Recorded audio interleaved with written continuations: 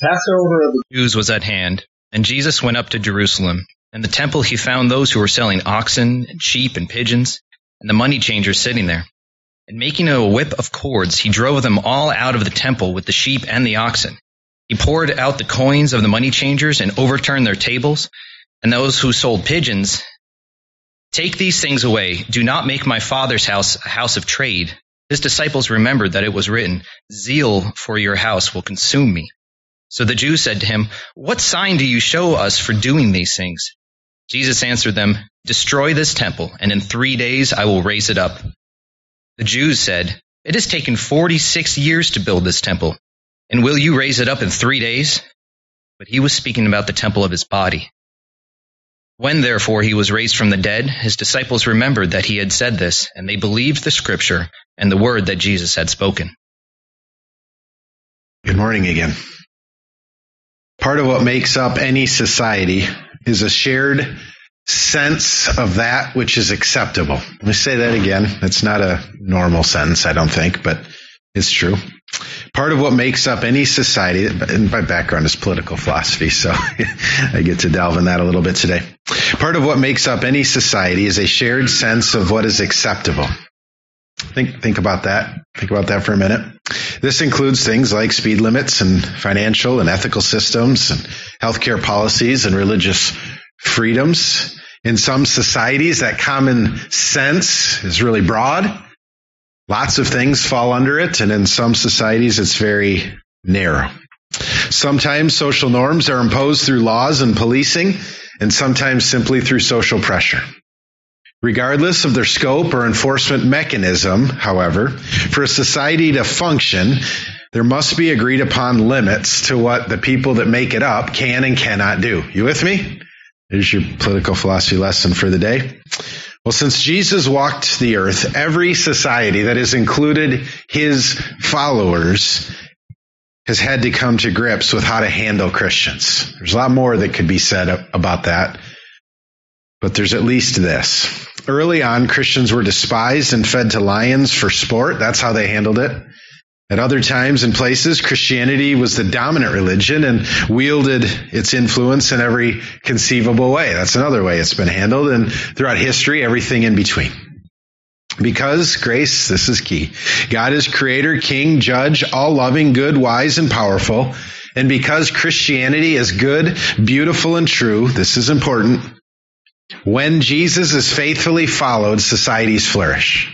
You should write that down. You should tell that to somebody today. I'm going to say that again. Because God is creator, king, judge, all loving, all good, all wise, all powerful, and because Christianity is good, beautiful, and true, when Jesus is faithfully followed, societies flourish.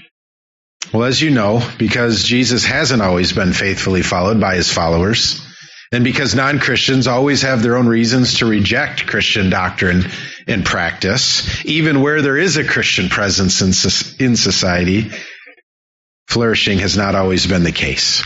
All right, so embedded in all of that, that's sort of some foundational truths. Embedded within all of that, within all of this, is a question that was front and center in our passage, even as it is becoming increasingly front and center in our lives today. How Christian is someone able to be before he finds himself outside of society's shared sense of what is acceptable? I really, really want you to ask that question. And I really, really want you to try to answer that. And I'm going to give you another one too.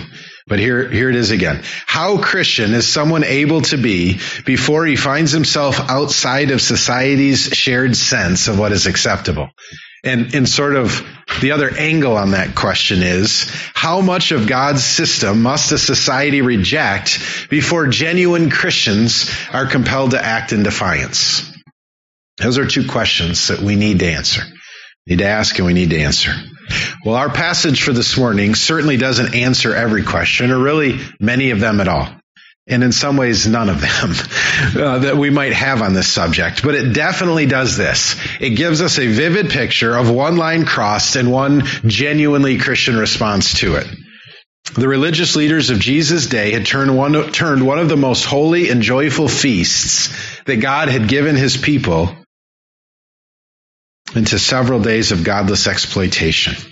Upon seeing this, incensed, enraged, and as the text tells us, consumed with zeal, Jesus temporarily put an end to it, even as he moved closer to permanently putting an end to it forever. The big idea of this passage, you ready? The big idea of this passage is that Jesus came to put an end to the world's mockery of God and atone for the sins of those who participated in it.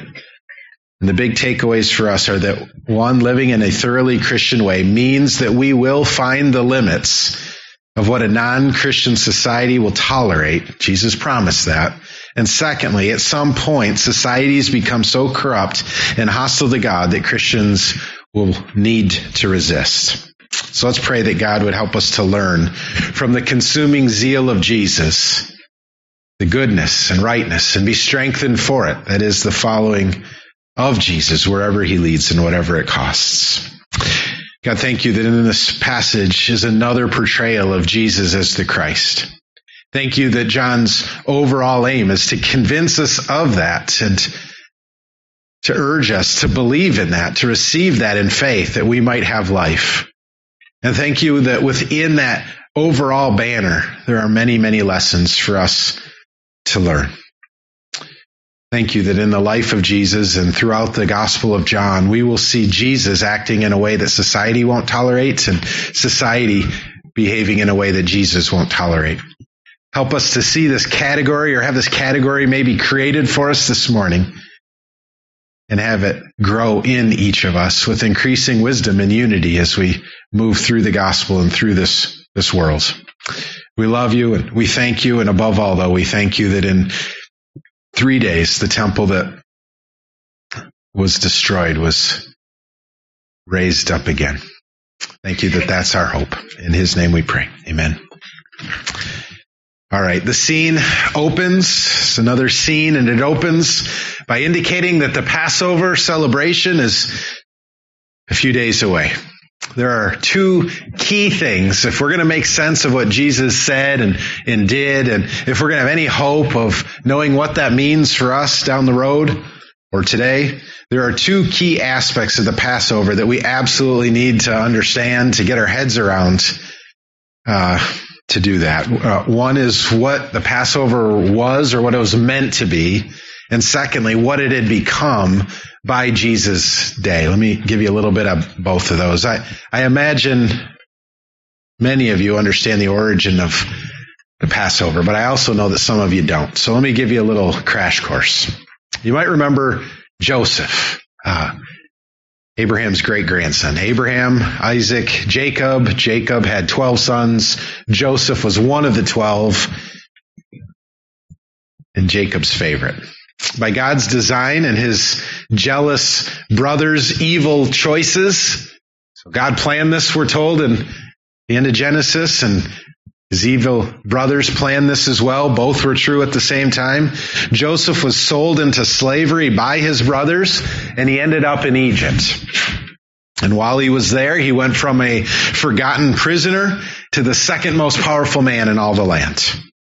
In that latter capacity, the second most powerful man in all the land, God used him to rescue the world from a famine and cause the Israelites to move there and flourish there and grow there and prosper there. Well, it didn't take long, tragically, to where Joseph died, and the Pharaoh that had promoted Joseph died. And the new ruler in Egypt saw the prosperity of this people, the Jews, as a threat rather than a blessing from God. As a result, he enslaved them, and as you probably know, the slavery lasted for 400 years.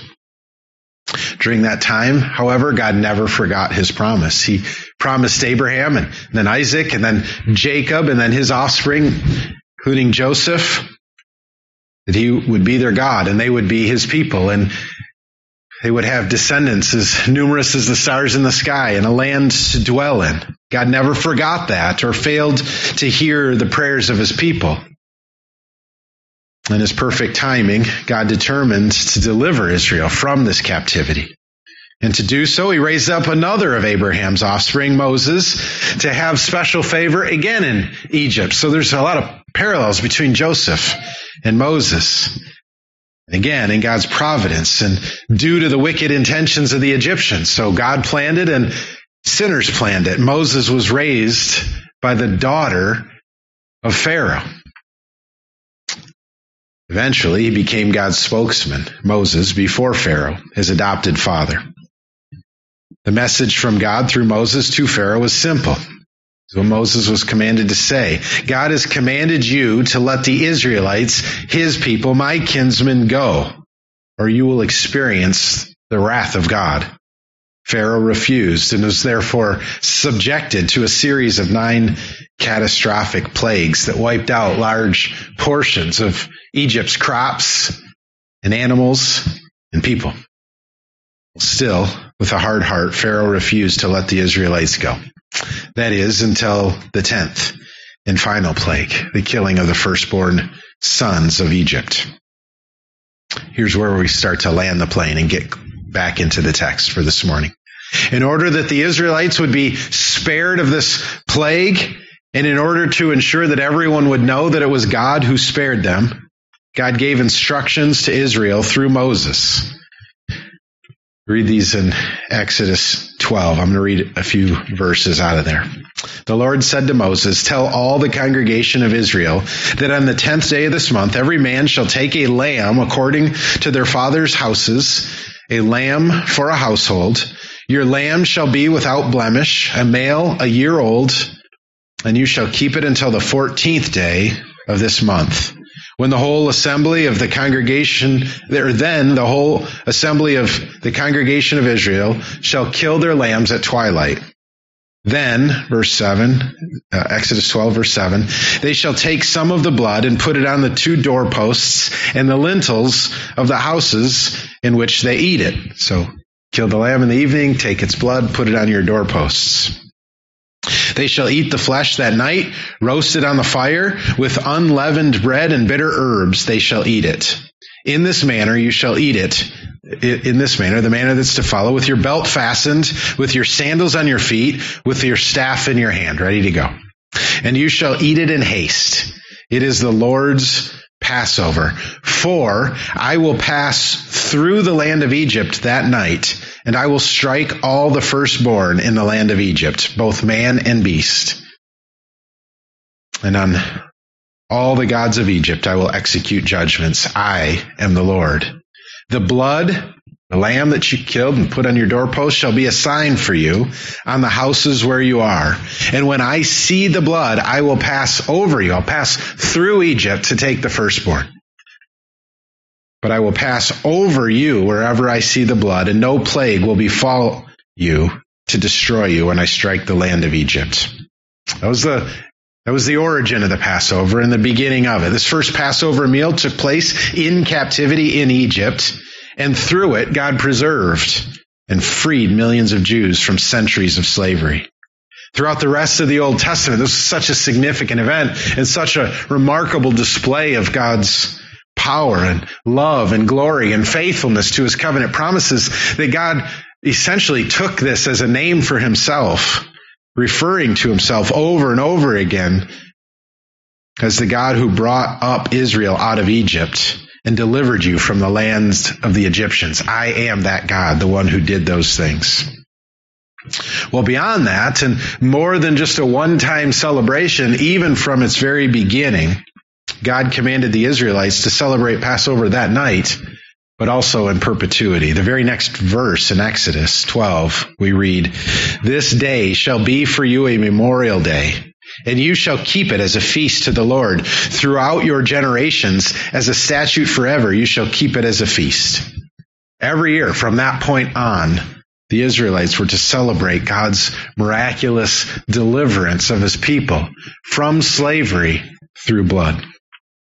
Well, what's more, we add just a little bit more to it before we get back to Jesus' day. According to Deuteronomy 16, once the temple was built, it wasn't built at this time, but once it was built eventually, the Jews came to understand that Jerusalem, which is where the temple was built, was the place chosen by God to celebrate the Passover. For that reason, every year, many Jews would descend upon Jerusalem from all over to celebrate the Passover as God commanded. By Jesus' time, that had been going on. By the time of our passage here in John chapter 2, that had been going on for centuries. All right, so that's where the Passover came from, and that's what the Passover was, and that's what the Passover celebration was meant to be. But the second thing we really need to get our heads around, which this text assumes, is the modern reality. By modern, I mean in Jesus' time. And yet, by the time of this passage, it had turned into something different altogether. The Passover still took place at God's appointed time. It still took place in God's appointed place. And it still took place under God's appointed banner, the memory of them being freed from Egypt. Sadly, however,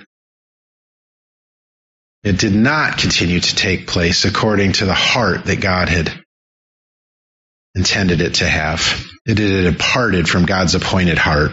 That is a heart of submission and gratitude and trust and humility and love, keeping merely the form or the letter of God's charge with the approval of their own leaders, the Jewish leaders. The Passover celebration had deteriorated into a time of debauchery and exploitation. That's why Jesus did what he did in our passage for this morning. Before we get to that again, I want to say three things that are in the text that help us to understand, again, the modern reality that Jesus was acting in. Three things. The first one is Roman oppression. Again, the Passover was a celebration of God's deliverance of the Jews from Egyptian control and oppression and slavery. Right? It was a celebration of their deliverance from oppression. The first thing to see is that, ironically, during the time this passage was written, the Jews had once again fallen under the oppression of the thumb of a pagan kingdom, this time Rome. But rather than receive this, again, it's just so ironic that what they're claiming to be gathering in the city to be celebrating was we had rebelled against God and been taken into captivity, and then he freed us miraculously to help us to know that he alone is God and he alone keeps covenant promises forever. We're claiming to be celebrating this while not learning the lesson. We're under oppression again, and rather than be a contrite and humble and repentant people, rather than receive this in humility and repentance, rather than receive again the freedom from bondage that they were claiming to celebrate, that God had given them from Egypt, and restore to them true blessing. Get this. The Jews and Jewish leaders, instead of seeking real freedom and real blessing from God through repentance, the Jews and the Jewish leaders sought blessing through alternative means, exploitation. The exploitation of one another. So that's the first thing to see, is celebrating their freedom from pagan oppression. They were under pagan oppression. And instead of remembering that it is repentance that leads to God's forgiveness and freedom and blessing, we're going to, within this corrupted system, within our sins, try to find fake blessing in fake ways. All right, the next two things to see under the modern day example are two ways in which they did that: acceptable sacrifices and acceptable currency. The second and third keys to the modern sense of things pertain to two particular forms of exploitation and counterfeit blessing. Because many Jews would have had to travel great distances from their homeland to get to Jerusalem to offer sacrifices and celebrate Passover, it was very inconvenient to bring their own animals with them to offer as sacrifices. Therefore, local residents, with the blessing of the Jewish leaders who would get a cut of all of this, would set up shops to sell acceptable sacrifices. Remember, it had to be a male that was a year old and without blemish. And so they'd have a bunch of these lined up, and so that people traveling great distances didn't have to bring their own. That conveniently, they'd have them right there for them. Well, the problem is that they'd sell the animals at exorbitant and exploitive prices. They were way too high. And they would do so within the temple courts that were supposed to be reserved for godliness, praise, and worship, and contemplation. It seems that the practice of selling animals to traveling Jews began as a genuine service, but it had devolved by this time to a money-making racket. Think of food at the ballpark or state park firewood on steroids. And here's the other one. In a similar way, because only Jewish currency was acceptable to pay the temple taxes, which was required, read about that in Exodus 30, money changers were on hand to allow travelers to exchange currencies from wherever they had come for this. Again, this was something originally good. It was a service offered, but had gradually become corrupted by corrupted people. It was good that the Jewish currency was regulated. It was a way to avoid exploitation. It was required to have a certain percentage, a high percentage of silver, so that people weren't cheating one another. It was a good thing. It was a gift from God so that they could avoid exploitation. But instead, once again, they used it to exploit. Local money changers could have provided genuine service to their traveling brothers and sisters who didn't have Jewish currency where they lived. But like their animal selling counterparts, the money men of Jesus' day charged exorbitant prices. Think currency at airport exchange booths on steroids. So all of these things, this is all in the way of background, help us to explain why Jesus was in Jerusalem to begin with, why he'd gone there to celebrate Passover, what it was meant to be like, what it was like, and I hope with all of this you can see better why Jesus responded in the way that he did. And so with all of that, let's consider again how Jesus did respond. Look at verse 14. In the temple he found those who were selling oxen and sheep and pigeons. You know why? And the money changers sitting there. You know why? And making a whip of cords, he drove them all out of the temple with the sheep and oxen. And he poured out the coins of the money changers and overturned their tables. And he told those who sold the pigeons, take these things away. Do not make my Father's house a house of trade.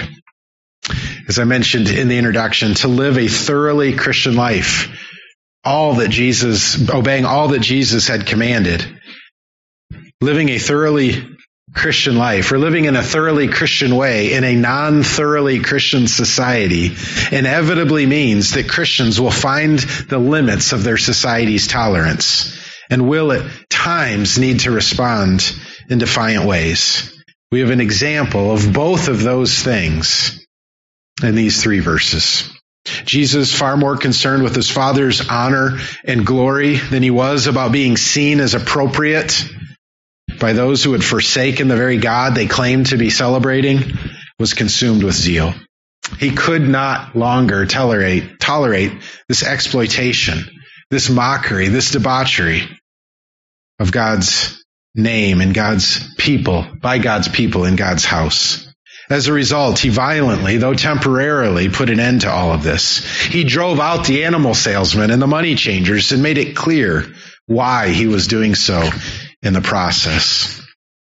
As we'll see over and over and over. If you stick with us through John's gospel, you'll see over and over and over again that it was only later that the disciples really understood what they witnessed here. It wasn't until after his death and resurrection that his followers remembered Psalm 69:9, a psalm of David, and were able to properly interpret these events in light of it. His disciples remembered that it was written, zeal for your house will consume me. So again, I want to put a key question back in front of you, especially in this day and age. Here's the question. What implications does this have for us? Should we be doing more of this? And if so, where and to what extent? To be clear, while this passage certainly raises these questions, it does not really answer them. We'll get more answers as we move through John, but that's not what this passage is about. What it does do, once again, though, is to show us that this kind of thing is necessary. This kind of response is necessary at times. And it does show us one way that it might look to honor God in it. So Again, here's the question. What implication does this passage have for us? As we prayerfully consider it for us today, keep a few things in mind. You ready? In this case, it was Jesus, not his disciples, that did this. That needs to humble us. There's no indication that Jesus even invited or wanted his disciples to join him in it. There's no record of him saying, come on, guys, let's do this. Let's get this. This is something in this passage, at least, that Jesus alone did, even though his followers were there. Second, Jesus would have been to many Passovers previously where this same thing was going on, and he didn't do anything. At least the Bible doesn't tell us that he did anything like that at any of them. And so there is a time as well as a place for this. Third, this would happen again. This was the first of two. We'll read about another one in the other Gospels, which means that this kind of thing was right for Jesus to do and might be right for us at times, but it is not the ultimate answer to whatever problem we face. Remember that. And lastly, the disciples didn't even understand what was happening here at this time, and that means we need to be a humble people. We need to be really careful when it comes to this kind of thing. Nevertheless, this passage helps us to see in no uncertain terms that there is a line Christians ought not to cross to participate in the things society is doing, and there's a line that Christians cannot silently tolerate. It takes tremendous wisdom to know where that line is and what to do when we find it. And likewise, even when we do find it, and even when we do find the godly response to it, it often takes tremendous courage to act, knowing that our actions will be labeled foolish and dangerous and illegal and even at times unchristian by Christians. Grace, we must be in constant prayer for God to help us do God's will when God's ways are forsaken. All right, here's the last part. What we find in verses 13 to 17 is an exceptionally dramatic example of sinners sinning and Jesus cleansing. But here it is. If you don't hear anything else, hear this, Grace Church. But the rest of this passage helps us to see that what is presented to us here as an event or in an event was really a picture of a larger problem that plagued humanity and the true solution that God promised to provide. Does that make sense? So the rest of this passage, verses 18 through 22, tell us as real and as serious as that was, and that there is a Christian response to what Jesus encountered. That was a picture. That was merely a picture of the larger problem that plagues humanity. And it's merely, Jesus' solution is merely a picture of the true solution God promised to provide. That's what we need to hear. In other words, we're not meant, get this. 3 times. That's important. I learned that from the Bible. In other words, we're not meant, get this, Grace, we're not meant to consider the Jewish leaders, the animal salesmen, or the money changers and think, thank God I'm not like them. Thank God I don't need Jesus to act like that towards me. Thank God Jesus came in and cleared up that ragamuffin group of problem people. I made that up just now. Instead, we're meant to think, that's my problem too. I too look for blessings in counterfeit places. I too seek God's gifts, to use God's gifts to exploit God's people. I too hypocritically use my mouth to praise God and worship and then talk trash to people that afternoon. I too hypocritically look at the beauty of God and His Word and then use it to look lustfully on His creation. I too hypocritically use the same legs to run to God when I'm in need and then to sin when I'm selfish. And most importantly, I too need Jesus to discipline me and cleanse me of my sin. Therefore, before we ever consider acting like Jesus did in this passage, we need to first act like those Jesus drove out should have acted. In repentance, humility. Rather than any of that, though, the Jews said to him, "What sign do you show us for doing these things? Prove that you have the right to say this." We're going to see over and over Jesus doing signs, and we're going to see over and over hard-hearted people completely missing them. The sign isn't the issue. The grace of God is. Their hearts were so hardened that the obvious rightness of Jesus' words and actions wasn't obvious to them. They demanded Jesus perform some kind of sign to prove that he had the authority to say and do the things that he did. It's hard, Grace, not to think of Paul's words in 1 Corinthians 1:22.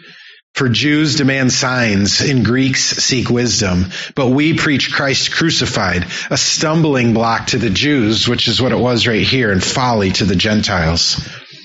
But to those who are called, both Jews and Greeks, Christ, the power of God and the wisdom of God. To any who had eyes to see and ears to hear, Grace, Jesus' words and actions in the temple would have been convicting and self-attestingly true and right, the power and wisdom of God.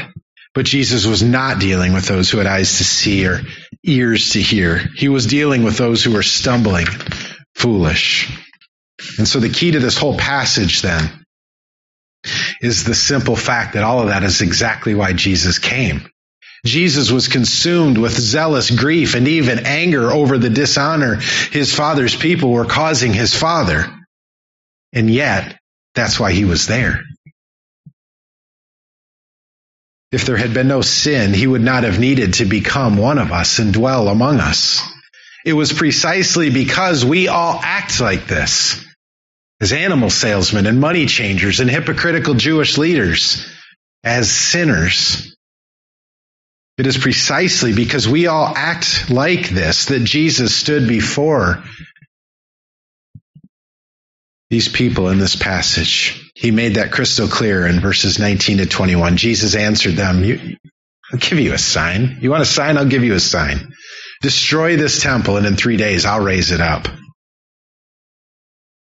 They had no idea what he was talking about. So they said, it has taken 46 years to build this temple, and will you raise it up in 3 days? But Grace Church, the gospel of God is that he was talking about the temple of his body. In a manner that even again, once again, for a second time in a few verses, his closest followers wouldn't fully understand until later. Jesus explained that he was about to perform a sign and effect a cleansing that went way beyond anything they could ask for. They wanted him to put on a dog and pony show to prove that, maybe some neat sleight of hand or whatever, to prove that he had the authority to do what he did. But he said, you want a sign? I'll give you a sign. But what you don't need is a sign. You need the grace of God.